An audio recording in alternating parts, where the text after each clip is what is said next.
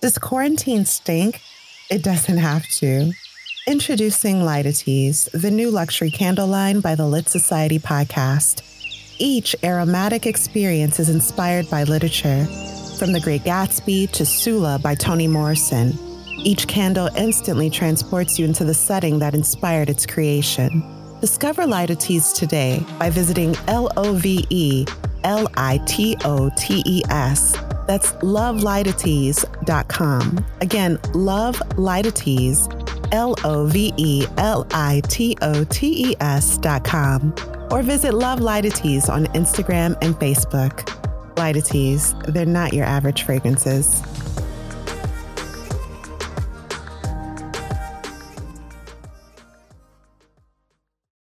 A naive and homely young woman in her early 20s escapes a future devoid of opportunity and excitement by marrying a wealthy widower named Maxim de Winter. She soon learns that the memory of his dead wife haunts both him and his entire world. The book is Rebecca, and you're listening to Lit Society. Let's get lit! Let's get lit.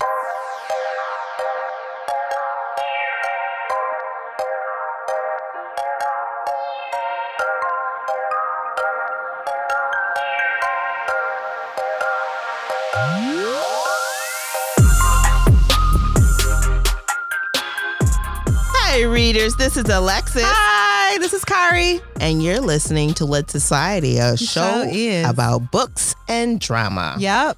How you doing, Kari? Girl, I'm great. Well, that's good news. Mm-hmm. How you doing? Very positive. You know, I'm doing well. I got to hear from someone that I haven't heard from in a really long time. Is this someone you fell out with? No. Oh. No. What's less exciting? So you just haven't seen this person? I haven't seen them in ages. I was on LinkedIn and I saw them comment on somebody else's and I was like, I'm going to reach out to them. Oh, that's so cool. And I reached out to them and they responded. It seemed a little dry at first, but I said, well, I haven't spoken with them in so long. Maybe they're kind of processing, who is this person today? Right. What did I know about them in the past? They ended up calling me and it was like, I felt so good after that. They like rejuvenated me for the day. I love that. It was really refreshing to speak with them. I spoke with them for like 10 minutes. It was great. So, I love to hear that. Yeah. So anything new with you? I know you just said you're great, but you ain't got nothing for me. Okay, pass. Really. Listen, the readers say stop talking and chit-chatting. So we is moving on. Okay. Snap, popping, and crackling. Each week we select a theme to discuss inspired by the book we're reading. So we're reading Rebecca. It's got a lot of themes in it, but this week I think we should focus on May-December romances. Ooh. Do we know what those are? Hot and cold romances, like where you're hot and you're cold, and yes and you're no, and everything. No. Let me tell you what Urban Dictionary says. Please. They say it's romantic involvement of two parties between whom there is a considerable age difference. Often because one individual Demi Ashton has an ulterior motive, such as money, status. They say the reason behind this designation is that while one person is young and in the spring of his or her life, thus May, the other is in winter, ergo December. That's what it says. Yeah, it makes sense. So, but when you see these people, sometimes they're like visually unmatched, right? Oh, I don't like to do that, but yes.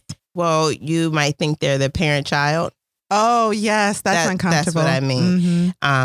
It may take a second for them to or you identify them as a couple, right? It may take a second. And even then it's like weird. When a older woman gets involved with a younger man, she's referred to as a cougar. Yay! When a young woman gets involved with an older man, he's referred to as what? A man. Pretty much. But for the woman, it's considered her sugar daddy, right? Oh, if he's rich. What if he's not rich? Yeah, what if he's not rich? Then what?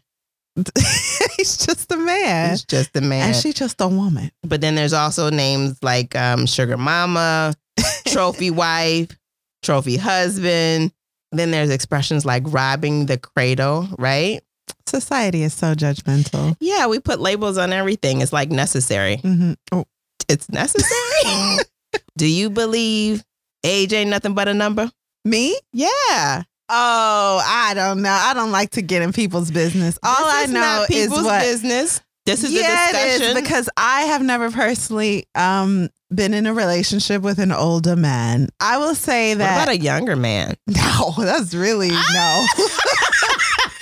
You're like, come on. Why? I mean, you just blew that off. There are women married to younger men who respect and love them very much. I remember when I was in my 20s, I met a man in his early 20s that was married to a woman in her 50s. My grandmother wealthy? knew them. I don't know about their lives like that, but She was. I don't even know if they were still married. And I also remember a couple on a vacation we took together where the guy was older, and I think they married at like 16 or 17 years old, and they were still married. Me and you, where'd we go? We went to Italy. Oh, okay. You don't remember them? Not really. Yeah. Mm-hmm. And they had been married a number of years. Can I be really real for a second?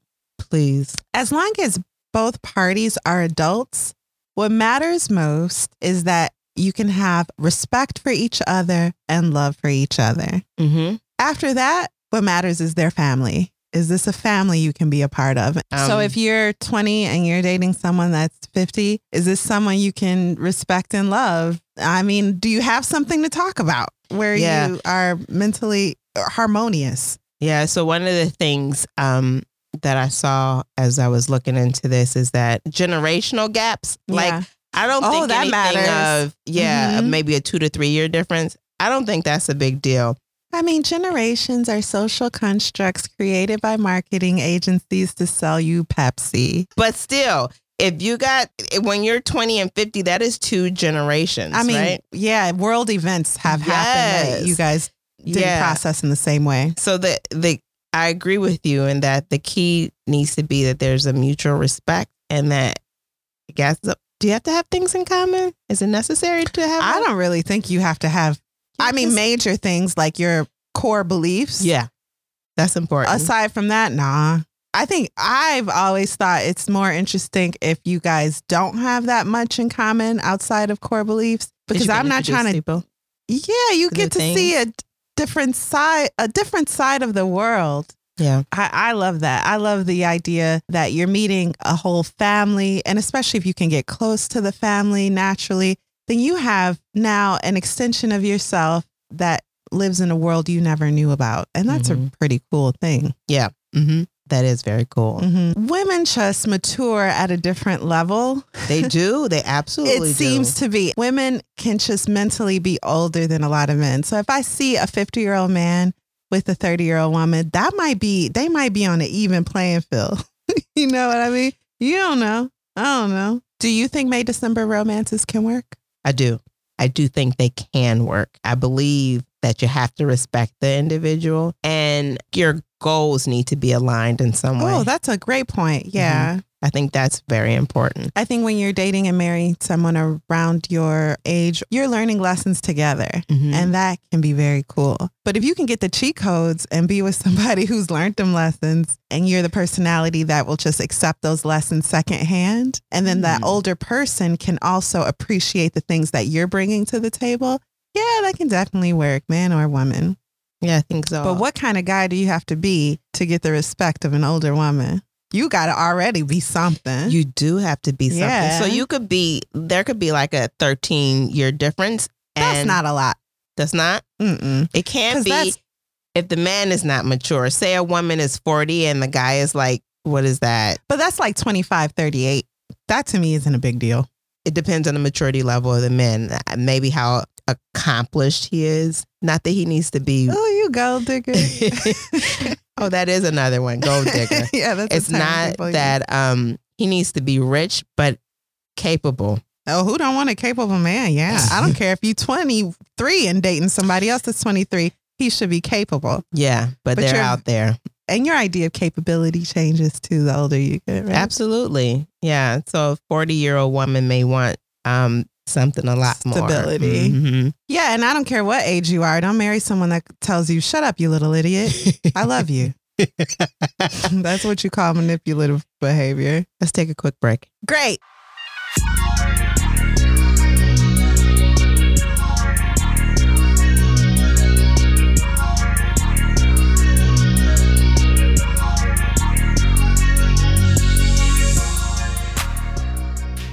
Ari. Yes. Welcome back. Woo. Let's get a little context and then a little something about the author. How about that? Sure. So Daphne du Maurier was born in London, England, 1907. She's the middle of three daughters, and her parents were like, I think, famous actors. But anyway, so they were in the biz. Her connections in the literary world helped her to start and cement her career as a writer. However, she did face accusations of plagiarism, like all the greats. Yeah. So two of her works, The Birds and Rebecca, were made into movies by Alfred Hitchcock. He really liked her storytelling. Mm-hmm. Yeah. But these same works, first Rebecca, a literary critic, and others accused her of plagiarizing the works of a Brazilian author. Brazilian writers Carolina Nabuco. Really? And then for The Birds, Frank Baker wrote a novel called The Birds, which Daphne du Maurier did have some, like she was around the work. So she may have stolen the idea. But didn't she also say that Rebecca was based on her life? Did she say that? Mm-hmm. There are elements of the book based on her life, but the overall themes of the story, some have argued, were stolen from this book, The Successor. Okay. There's also very salacious gossip about her personal life, but this has been denied by her children. However, she did admit to being like a tomboy, and she had very masculine sensibilities trapped in a homely woman's body. Mm-hmm. The setting for Manderley, to your point, the storybook estate in Rebecca, was influenced by a much smaller real-life home that Daphne fell in love with called Minnabilly. Yeah, Minnabilly. Mm-hmm. A historic estate on the south coast of Cornwall, England. It was dilapidated when she found it, full of rats. No, but she just loved it. Okay. It was like one of those tucked in the forest type of storybook homes. Mm-hmm. Several years after writing Rebecca, she leased the manor from the family who's been owning it since the 16th century and restored it as best she could, but eventually had to give that back to the family in 1967. She was also given the title of Dame, which, is like knight, but for women. Yeah. But she didn't tell nobody. I don't know. She seemed embarrassed by it. Her children found out she was a dame in the newspaper. So she never used the title. She was married to Lieutenant General Sir Frederick Browning in 1932, and until his death in 1965, they had 3 children together, and she herself died in 1989 at the age of 81. 81, long life. Yeah. Well, that's very interesting. Yeah, I kind of picked up that she based it a little bit on her first husband's wife, who ended up, I believe, committing suicide or something. Oh, that's interesting. I didn't read that. Yeah. Let's get a brief synopsis that does not include spoilers. No spoilers in the synopsis, no problem. Rebecca's the story of a young girl swept away by a much older, attractive, wealthy, older widower. That is so exaggerated. No, he's like older. He's like double her age. Okay. She's plucked from her world and placed inside his like a dandelion in a rose bush. Unsure who she is as a person, she must also contend with the memory of his dead wife, a woman who personified beauty, femininity, and grace, Rebecca. To save her life and her sanity, our girl must uncover the dark secrets that threaten her existence. She must do this alone, no matter the cost. What were your first thoughts of this book? I was actually very excited to get into Rebecca because I had seen the movie. And as I was reading it, I was thinking, I don't remember the movie. I probably watched it in my youth and maybe once or twice as an adult. But as I started to read, I started to visualize it. Oh, so did that spoil the book for you? It did not. Okay, good. It did not. The reading of this book reminds me of a book of the past that we've read. Villette? Yes. And that it is very wordy. Ooh. Filled with words. Yeah, a lot of words to describe very little. That's hard. But let's get your thoughts. My first thoughts of Rebecca were I mean, it has been called all the things. One of the greatest English fictions of our time. So I was excited about diving into it. And that's it. I didn't really give it much thought. I did see the Alfred Hitchcock movie, but it was so long ago. I've seen it probably like 5 times, but I've tried to force myself not to remember that. And that worked well for me. I didn't remember the ending, but I did guess it as it got a little farther along in the book. What was the point of blocking it out? I don't really want to remember the movie before I read a book because all the twists and turns, I've been there already and they're not exciting. Oh, wow. Yeah, I did not remember the end of the book. I was trying to remember what it was as I was reading it. Good. And it did not come to me. And as far as the flowery language is concerned, I enjoyed this, though. Like, it did take a winding road to get to each and every point. Oh, boy. But I liked her style of writing. It really relaxed me. It was like a massage for my brain. No, ma'am. So let me tell you how to read books. I'm going to say books like this, what you call flowery language. Wordy word books with lots of words. So as I'm reading along, viewpoints. And I seem like it's just really describing things that bores me. So I jump to the next section where there's conversation. Oh, wow. Yes, I do. I have no shame. I'm not reading these books. However, I begin to feel bad and I go back and read it. Every time you do this, you feel bad? I do. And then I realize I shouldn't feel bad because when I read it, I realize it wasn't worth reading. I did not learn anything important. So, yeah. Yeah. I mean, that's a style of writing. I enjoy it. Yeah. It depends on how you describe things. If you're giving me word pictures and similes and illustrations, I eat that up. I eat that stuff up. Yeah, she's describing. It's like a vacation for the mind. I don't know. I need to learn more about life and stuff. So you don't need to have a vacation for the mind. Your mind. No, I need to be learning something all the time. I agree. Okay, I got you. Yeah, well, thanks for that. Mm-hmm. So, why don't we take a deep dive into the book? Let's do it. A Deep Dive into Rebecca by the Lit Society podcast. Part 1, From the Cradle to the Manderley. The opening line of this book is considered one of the greatest opening lines in English fiction. Did you know that, Alexis? Yes, I did. Thank you. Okay, bye. Last night, I dreamed I went to Manderley again. That's it. It's all right. Our heroine is without parents. Her father died. They were madly in love. Her father died, and soon after, her mother died. So she's now trying to find her way in the world in her early 20s.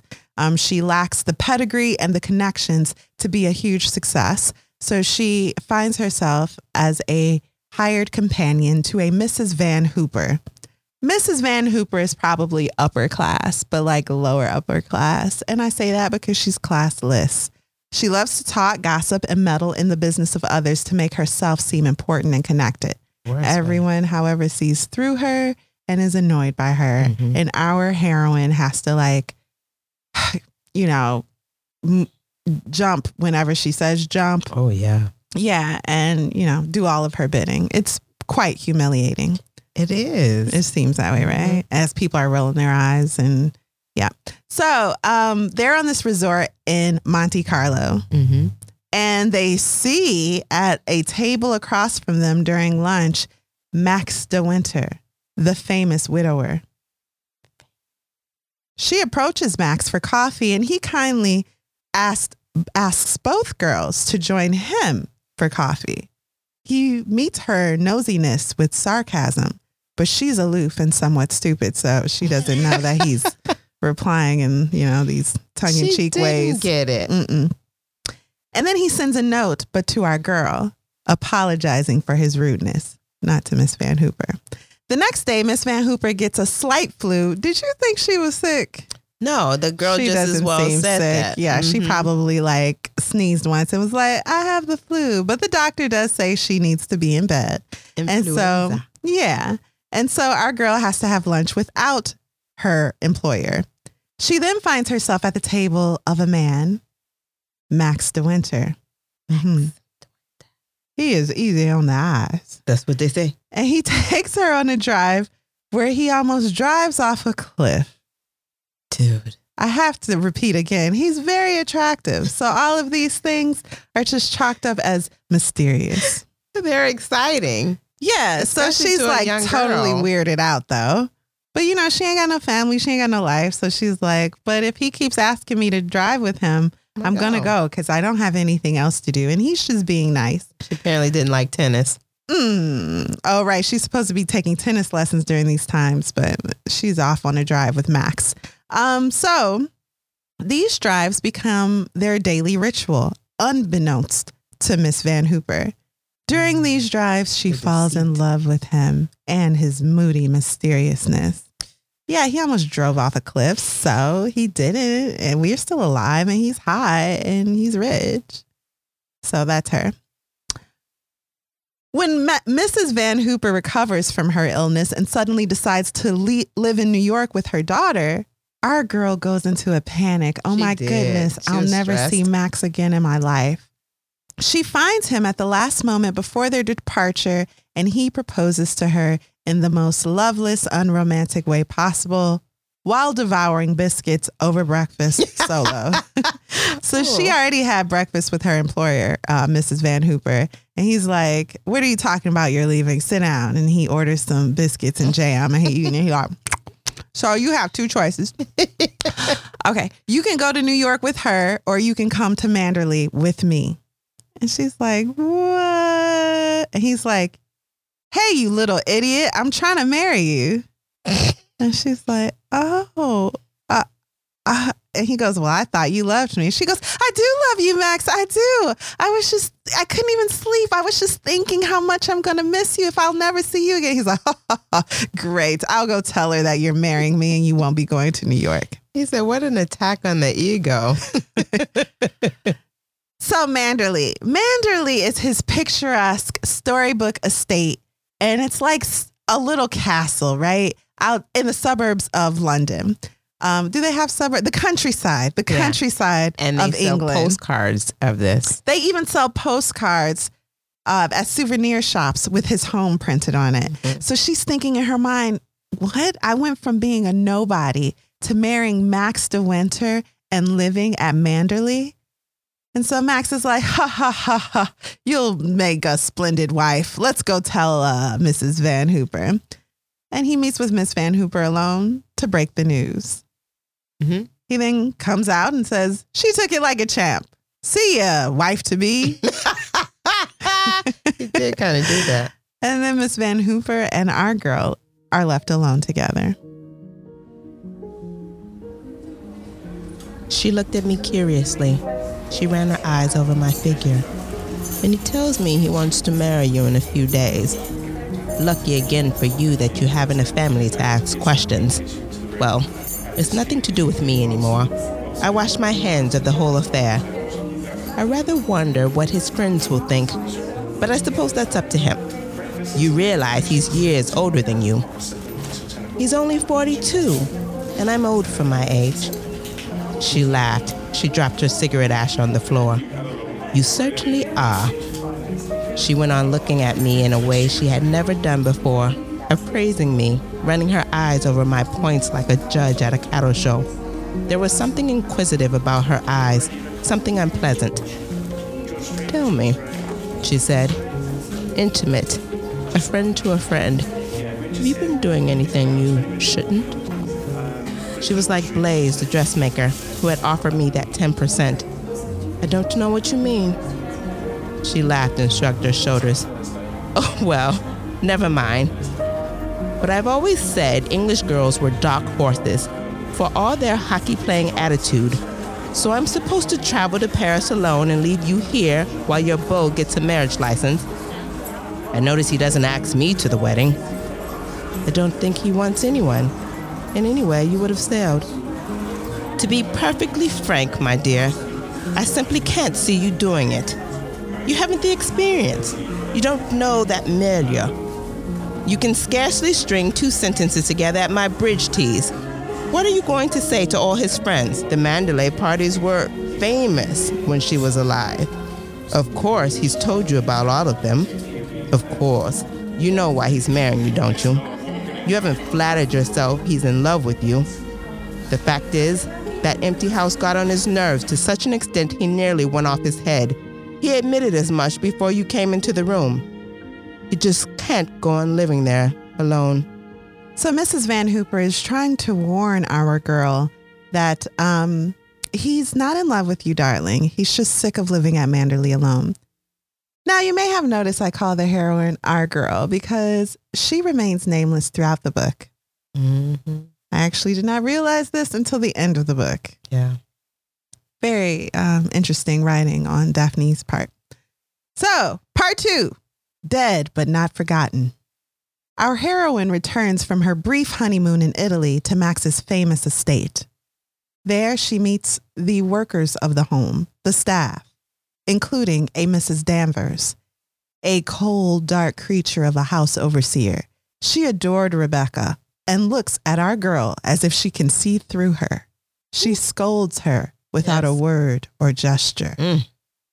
So this is a very little, frail, not that attractive girl in her early 20s, married to a fully formed 42-year-old, tall, dark, handsome, wealthy man. Mm-hmm. And everyone's like, huh? This don't look right. So it becomes clear that the east wing of the building where her bedroom is or will be is the inferior wing. It's not facing the sea. It's not as grand as the west, and it was used primarily for guests. The west wing is where Rebecca lived, and their new lives are starting in the east, where the sun rises. That's symbolism I threw in there. It means nothing. She's settling into her daily life, and the habits of the staff push her into the routine once lived by Rebecca. Yeah. So as far as where she sits in the house, well, she has to sit where the fireplace is or it'll be too cold. And the fireplace is only in the room where Rebecca used to sit. And they have breakfast at the time that Rebecca used to have breakfast. And everyone assumes that she is the new Rebecca.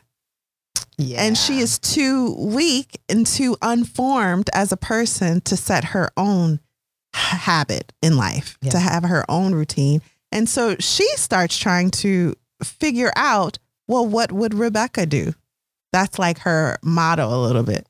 She kind of fell into that. Yeah. She sits where Rebecca once sat and tries to understand what she should do based on what Rebecca may have done. While she's playing this awkward role, she receives a call one day. The caller asks for Mrs. De Winter, and she replies, Mrs. De Winter is dead.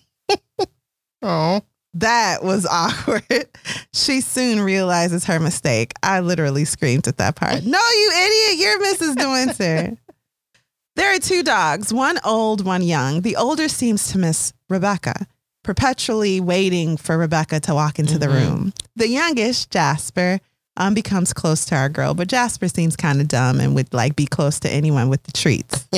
So our girl has this like realization that just as Jasper, the youngest dog, sits at her feet, eager for attention and soothed by a pat on the head, she sits near her husband, eager for any signs of affection, satiated by a head pat or a kiss. Yes. She's the dog in the marriage. She is the dog in the marriage. He's very cold to her. He's not very forthcoming with his emotions, thoughts. She hears him arguing with the staff. She walks in and the staff leave and he doesn't tell her what they were discussing. It seems that maybe Miss Van Hooper was right and he did only marry her to not be alone in the house. Yeah, so it was same. Mm-hmm. That's what happens when you don't communicate. Yeah, but what were her other options? This is still pretty good for her. Yeah, she still doesn't have to be the hired companion of a dreadful woman. Yeah, she was inexperienced, and her lack of experience kind of moved her into, let me pick somebody and just kind of follow their path. Mm-hmm. And that became bigger, just really overwhelmingly bigger than it needed to be in her life. And although Max is very wealthy, it seems that the heroine is truly in love with him.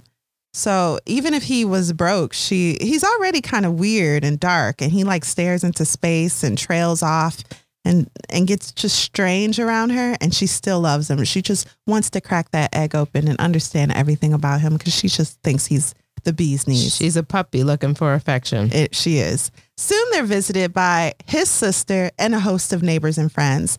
And they all really just are curious as to what this new wife is like. Mm-hmm. So they're all just nosy.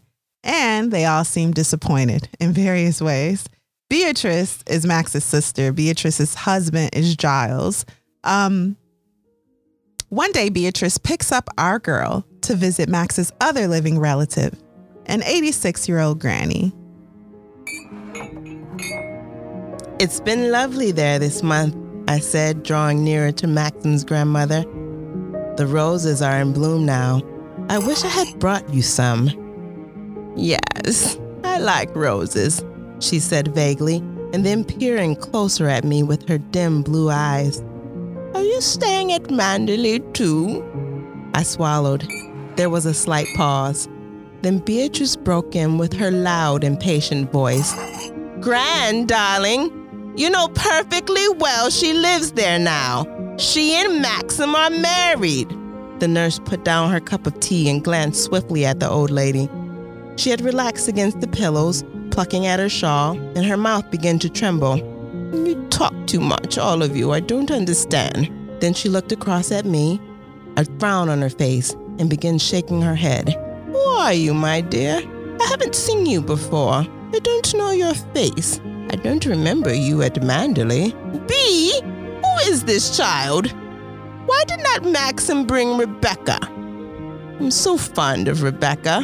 Where is dear Rebecca? There was a long pause, a moment of agony. I felt my cheeks grow scarlet. The nurse got to her feet very quickly and went to the bath chair.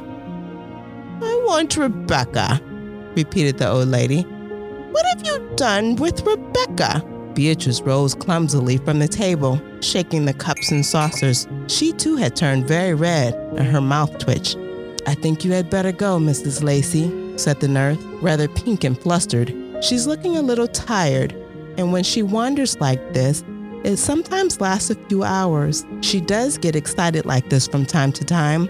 It's very unfortunate it should happen today. I'm sure you will understand, Mrs. De Winter. She turned apologetically to me. Of course, I said quickly. It's much better we should go. Beatrice groped for our bags and gloves. The nurse had turned to her patient again. Now what is this all about? Don't you want your nice watercress sandwich that I've cut for you? Where's Rebecca? Why did not Maxim come and bring Rebecca?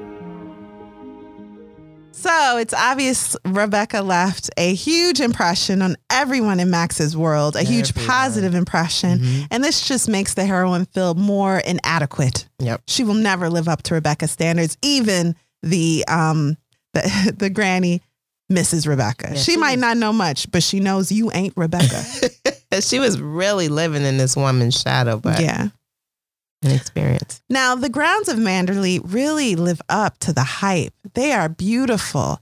I mean, there are rolling meadows and gardens upon gardens, flowers you've never seen, flowers you've seen, but in such grand, heights and colors, vivid colors, because she had never seen them like that before. Exactly.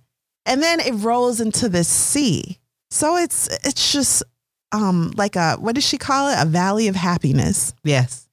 On one of her walks with Jasper in this valley of happiness, she discovers a boathouse where a man lives with a mental disability. He doesn't live there. He just lives on the grounds. They allow him to live on the grounds because he was one of the workers, like kid. Yep.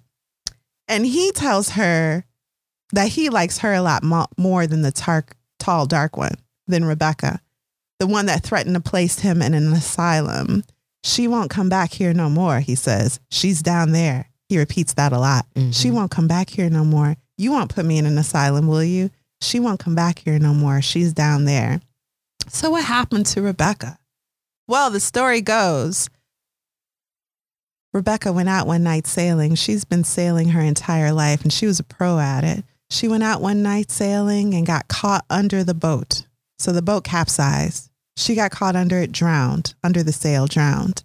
Her body washed up weeks, if not months later. Her arms torn off, her clothes gone. Mm-hmm. Max went to identify her body alone. He spent the rest of his days pacing up and down the library at all kinds of hours at night, just very disheveled because he was madly in love with Rebecca, everyone says. So when he went and discovered her body in the state that it was in, and then he had to bury her in the family crypt, it really tore at him. Beatrice, his sister, says he was on the verge of a nervous breakdown. So this new wife, even though she may disappoint, she's innocent. She's young. She'll bring new life to his world. And they said she did that. There were sections in here where it says he looks better. He looks well. Beatrice comments often that he looked a lot better than he did a few weeks ago. Yeah. Or last year when he was near that breakdown. So at this point, our girl's entire existence, and she's happy with this, is for the betterment of Max. Puppy love. Yeah, Max seems very uninterested in making her better and making her happier.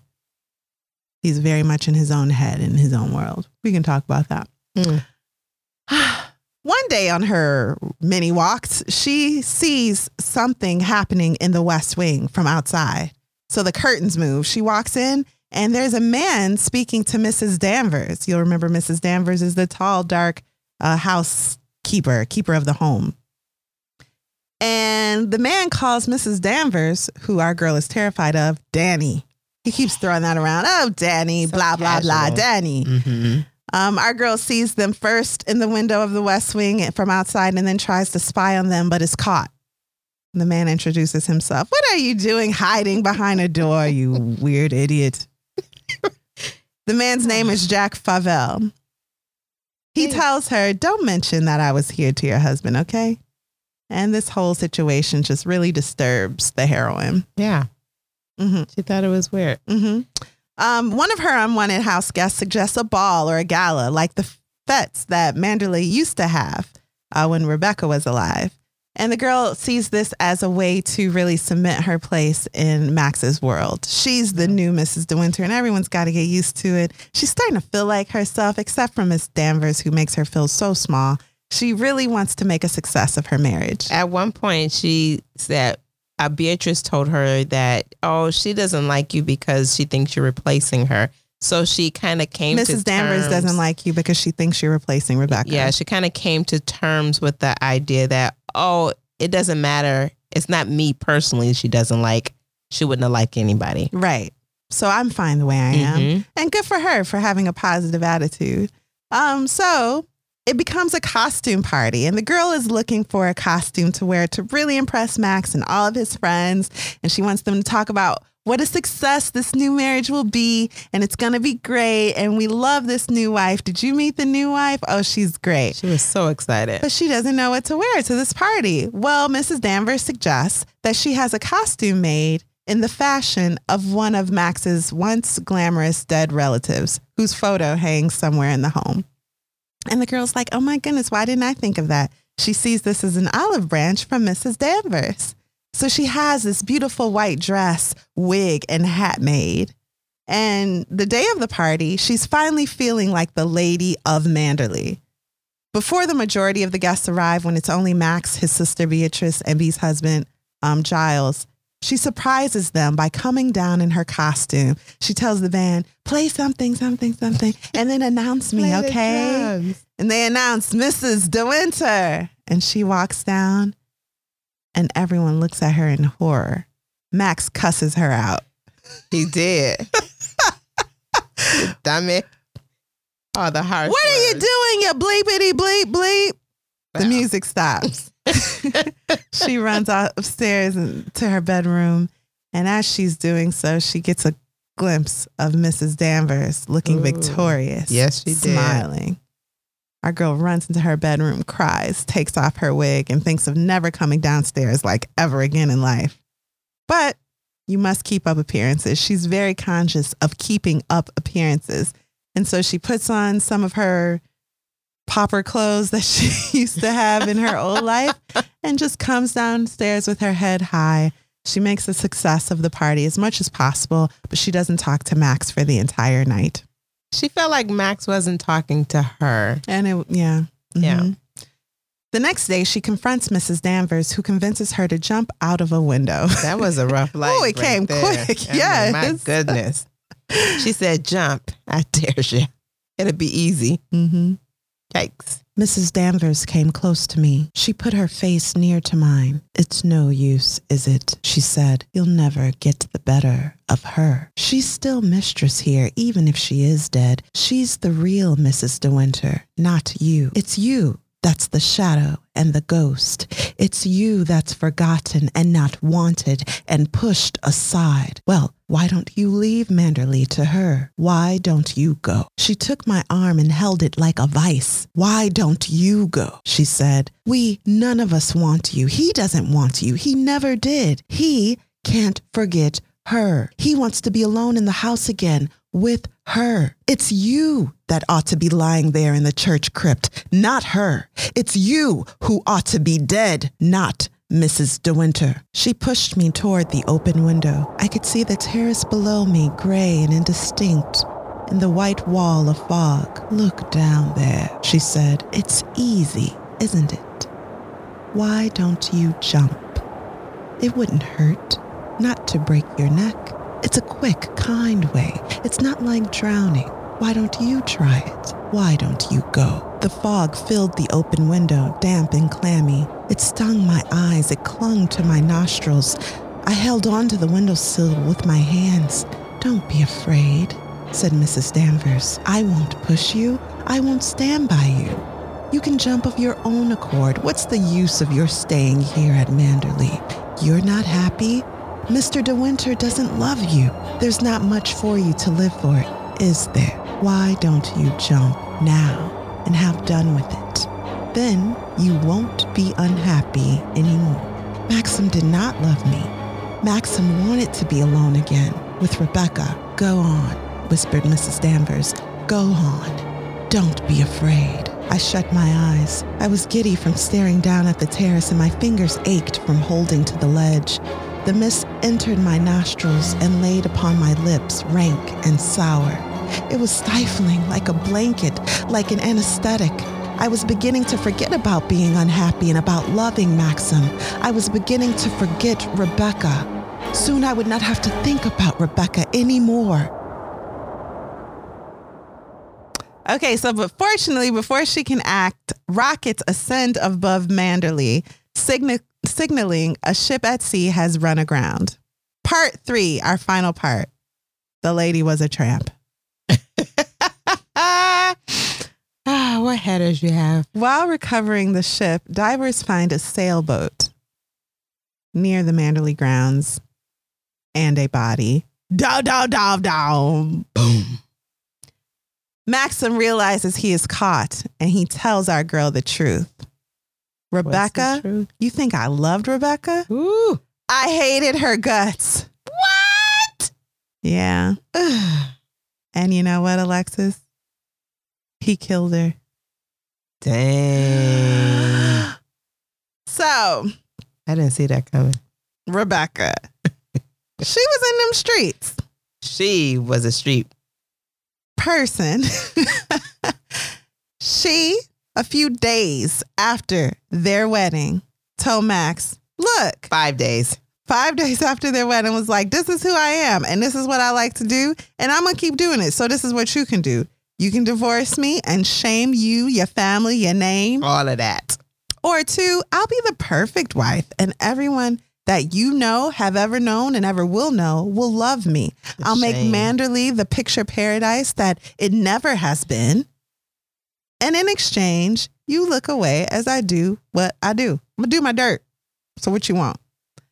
And Max being, in my opinion, the weak man that he is. I mean, he had a name to uphold, so he didn't want to selfishly. Manderley was more important to him. Yes.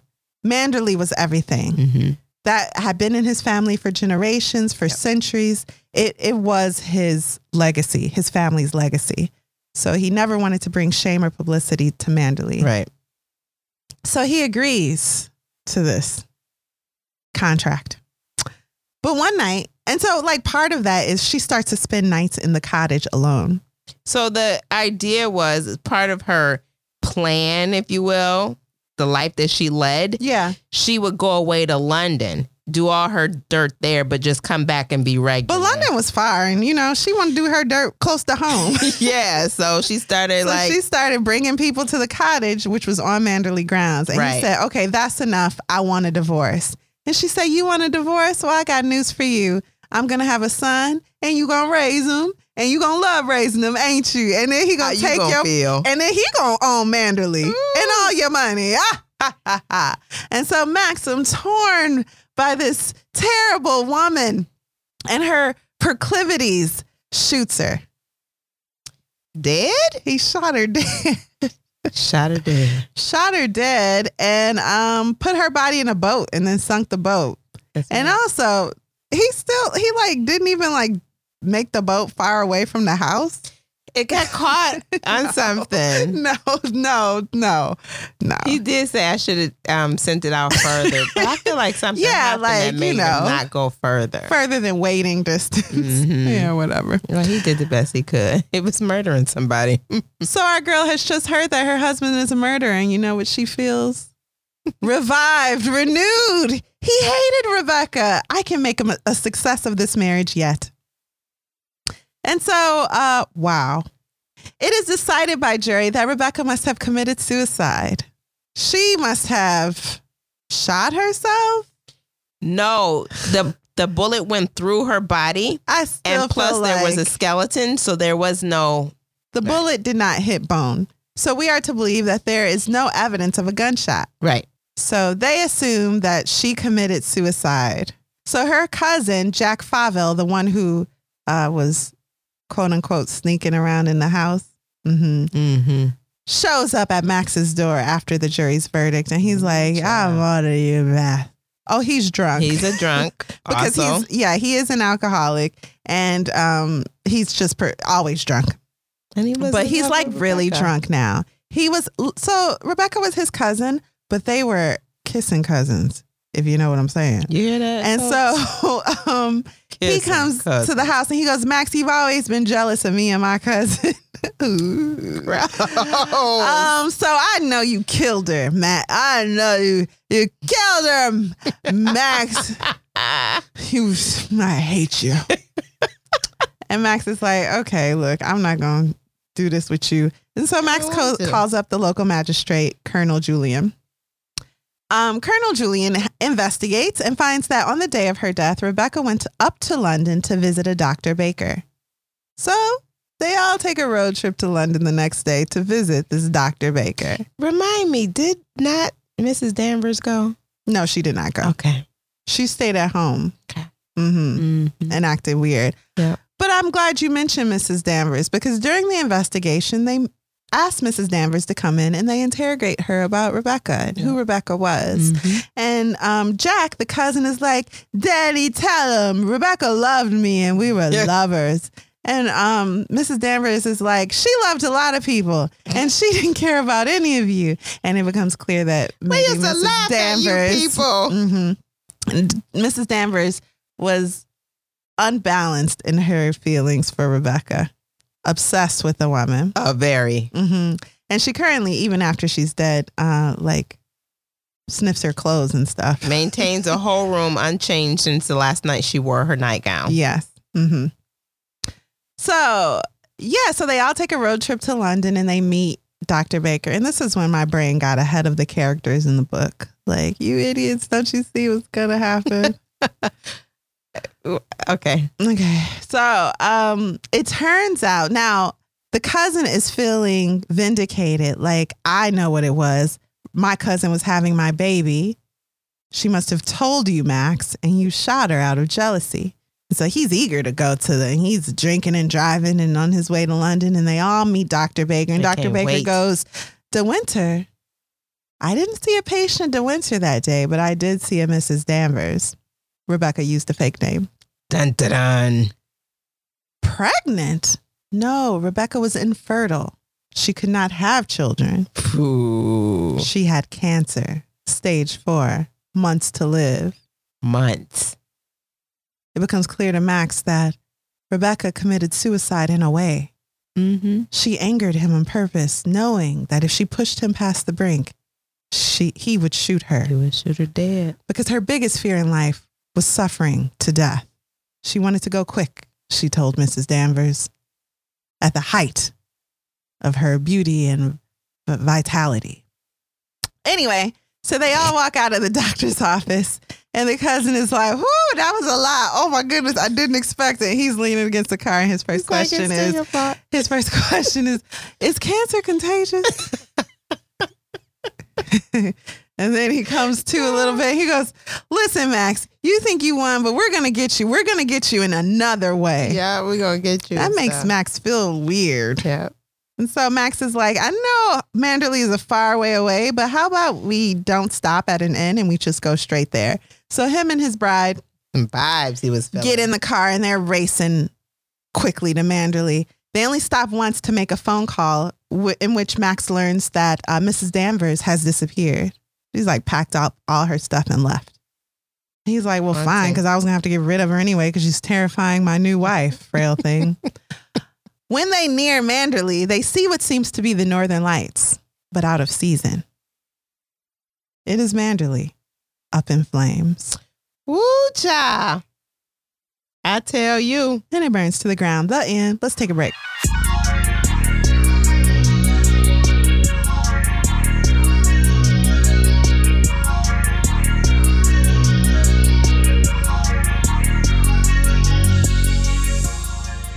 And we're back. Alexis, what did you think of Rebecca? How did you enjoy the story? What's your final verdict? Do tell. Okay, so I don't like flowery words. It's all these words to describe a chair, all the adjectives to describe a chair, to describe a person, to describe the walk down to the coast. A sea of words to describe a puddle. I don't like them. I think they should just be more concise. Yeah. Make the book shorter in that way. So I don't like that. And I do feel like the chapters were a little long. And then I don't like a lot of negative talk. And this book is filled with that. A lot of put downs to describe. No, I don't like that. Yeah. Like her husband was like, you idiot. Mm-hmm. Well, he didn't say it like that. No, he did. He did say it. It was like, I love you. Nope. He didn't even say that. I'm trying to marry you, you idiot. Yes. And the word dummy and idiot was used throughout. And mostly they were to describe her. And I didn't like that. Mm-hmm. Don't like negative talk. She also used them to describe herself. She also used them to describe herself. She also used them. And I don't like that. And like I said, it's not that it's not a well-written book. I just don't like it. So with that being said, I would not recommend it to others. I would just stick to the movie. I feel like the movie is concise. Now, the thing is, this movie is very good. Mm-hmm. I mean, it's one of Hitchcock's best, in my opinion. So I understand where you're coming from. Reading this book, I don't think you're missing anything, any necessary elements of the book by watching the movie. No. He, in a more economical fashion, definitely tells this story in its entirety, but in a shorter form. Yes. And the movie's not really short, but I got you. Mm-hmm. I get what you're saying. Yeah. It's far more concise. It leaves out all the extras.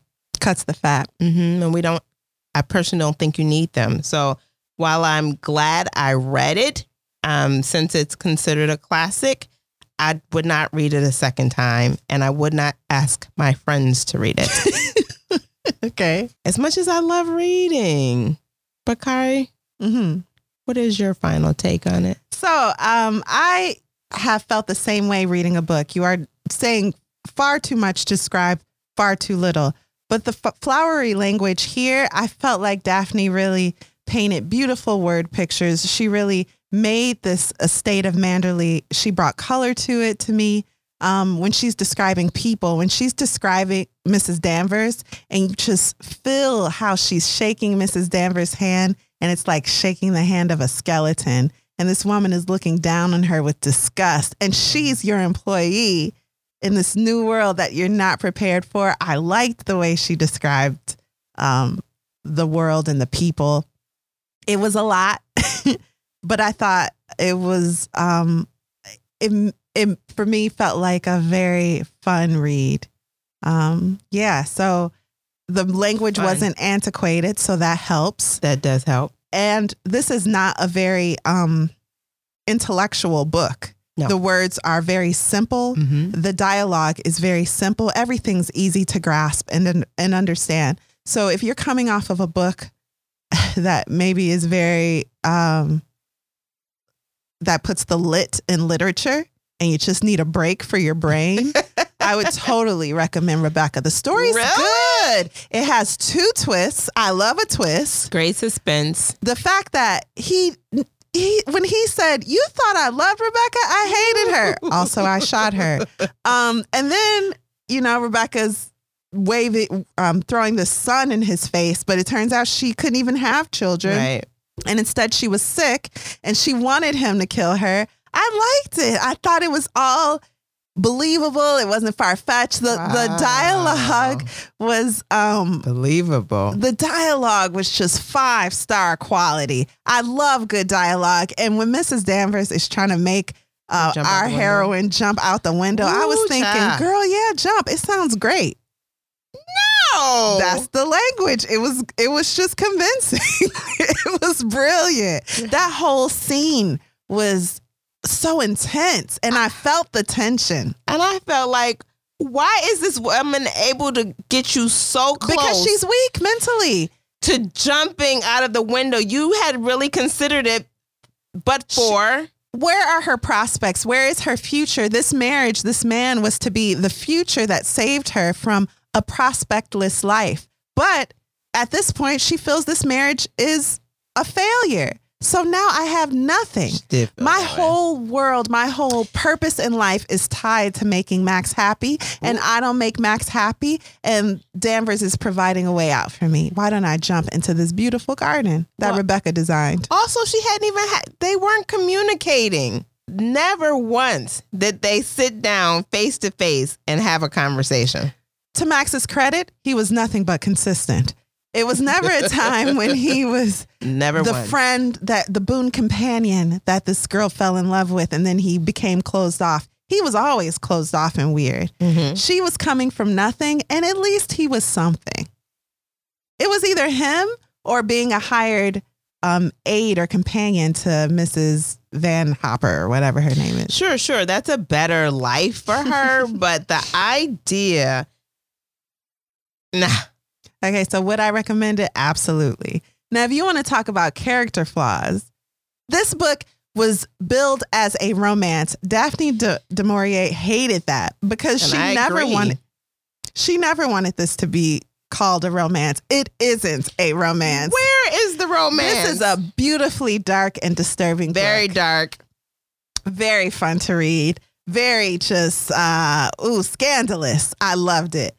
Max smokes over 25 cigarettes a day. Yes. He calls this woman an idiot. He's impatient. He's aloof. He's self-absorbed. She's trying to explain to him, I'm shy. I'm making an effort to know your friends, treats her but like I'm a shy. child. And he's like, he does. And he's like, you're shy. Just work through it. What do you mean shy? Shut up, you idiot. Yeah. Yeah. So that's him. Yep. And then she also fell in love with that. She fell in love with it. Absolutely. She's a young girl. She didn't know. She didn't know no better. But out of that, the story says that she became a woman within 24 hours. You know, she kind of had a maturity put upon her because she had these experiences. Her near death. She was going to commit suicide. Mm-hmm. The embarrassment of putting on the dress of the previous dead wife, mm-hmm. right? All of those things made her stronger, right? Is that what they were saying? So what I got is that she became a woman within 24 hours because she had to go through the humiliation of knowing Mrs. Danvers got one on over her by convincing her to wear a dress that Rebecca had worn before she died. And also because she found out her husband was a murderer. All of these things made her grow up. More important to her, not that her husband was a murderer, but that her husband did not love his previous wife. She didn't care anything about the murder. And she just said so. She said, I learned Max. But just on the path of what made her grow up, these were the things that made her grow up quickly. I didn't love. But that's okay. So this is why I like the book. I believe that Daphne is on our side. That these people in this book, you're not supposed to like any of them. Our protagonist is weak. Daphne doesn't even give her a name. That all of that makes me believe that the author wants us to believe this woman is not worth fighting for. So all of your anxiety and righteousness about the way he treats her, who cares? Because she's barely a person. Rebecca is more of a person, and Rebecca's dead. And they described her as such. Like, she was great. Actually, I was looking at something and they were like, well, only he said she was a bad person. Because he knew who she was, truly. Yeah. Nobody else said that. Also, was it a lie? You can be one. So who are you? Are you who you are in private, or are you who you are in public? You are who you are in private. She was a disgusting person. However, our knight in shining armor, Max, he too he's a murderer. There is nothing that she did that warranted death. This was a woman of loose morals, but you chose to stay with her. You chose to be the cuckold. You chose because you wanted to protect your family's name. And now she's having a son. Yeah, that happens sometimes. Okay. This masquerade that you're down for, you agreed to it. You could have always walked away. You chose not to. Correct. So when you shot her, I have no sympathy for you. You are a dark, twisted, disturbed man. Yeah, they all were. They all were. So these flawed characters and this dark story, it does not a romance make. It does not. It is to be a little twisted, a little messed up. And I loved that about it. How it starts, how the end of the book starts at the beginning. So I didn't go into this, but when she says that opening line, last night I dreamed I went to Manderley again, she describes how it's basically in ashes. Mm-hmm. And she talks way too much about the path leading up to Manderley, the garden, the flowers. I'm with you there. Mm-hmm. But we do get from her story that they're now living in hotel after hotel, resort after resort in these far off lands where no one knows him because he's embarrassed by the burning of the destruction of his family's estate.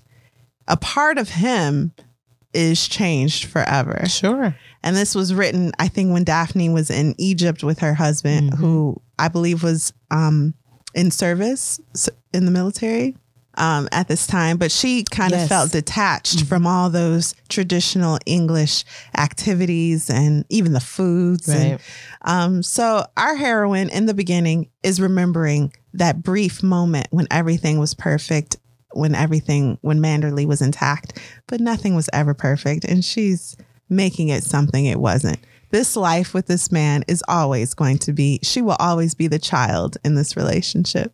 She's going to make it in her mind a success. Yeah. I guess that's what people got to do. I did like how she waked up after her faux pas. How she woke up after her faux pas and decided that in public they would be the perfect couple, but in private she'll be the only one to know that Max doesn't love her. It was the reverse of Rebecca, who decided that in public they would be the perfect couple, and in private she wouldn't love Max. She'd love everyone else, and he agreed to it. So this keeping up appearances is definitely a theme throughout the book. Yep, I enjoyed that play, and then again I thought the language was fun. So I would definitely recommend Rebecca. Well, there you have it, folks. That is the final verdict. I want to thank you for listening to Lit Society. Lit Society is brought to you by Alexis Honoria and Kari Herrera. Listen to this podcast on Apple Podcasts, Spotify, and all major podcast providers. If you like what you heard today, tell a friend. Visit litsocietypod.com and sign up for the world's best newsletter. Until next time, read something. Read something.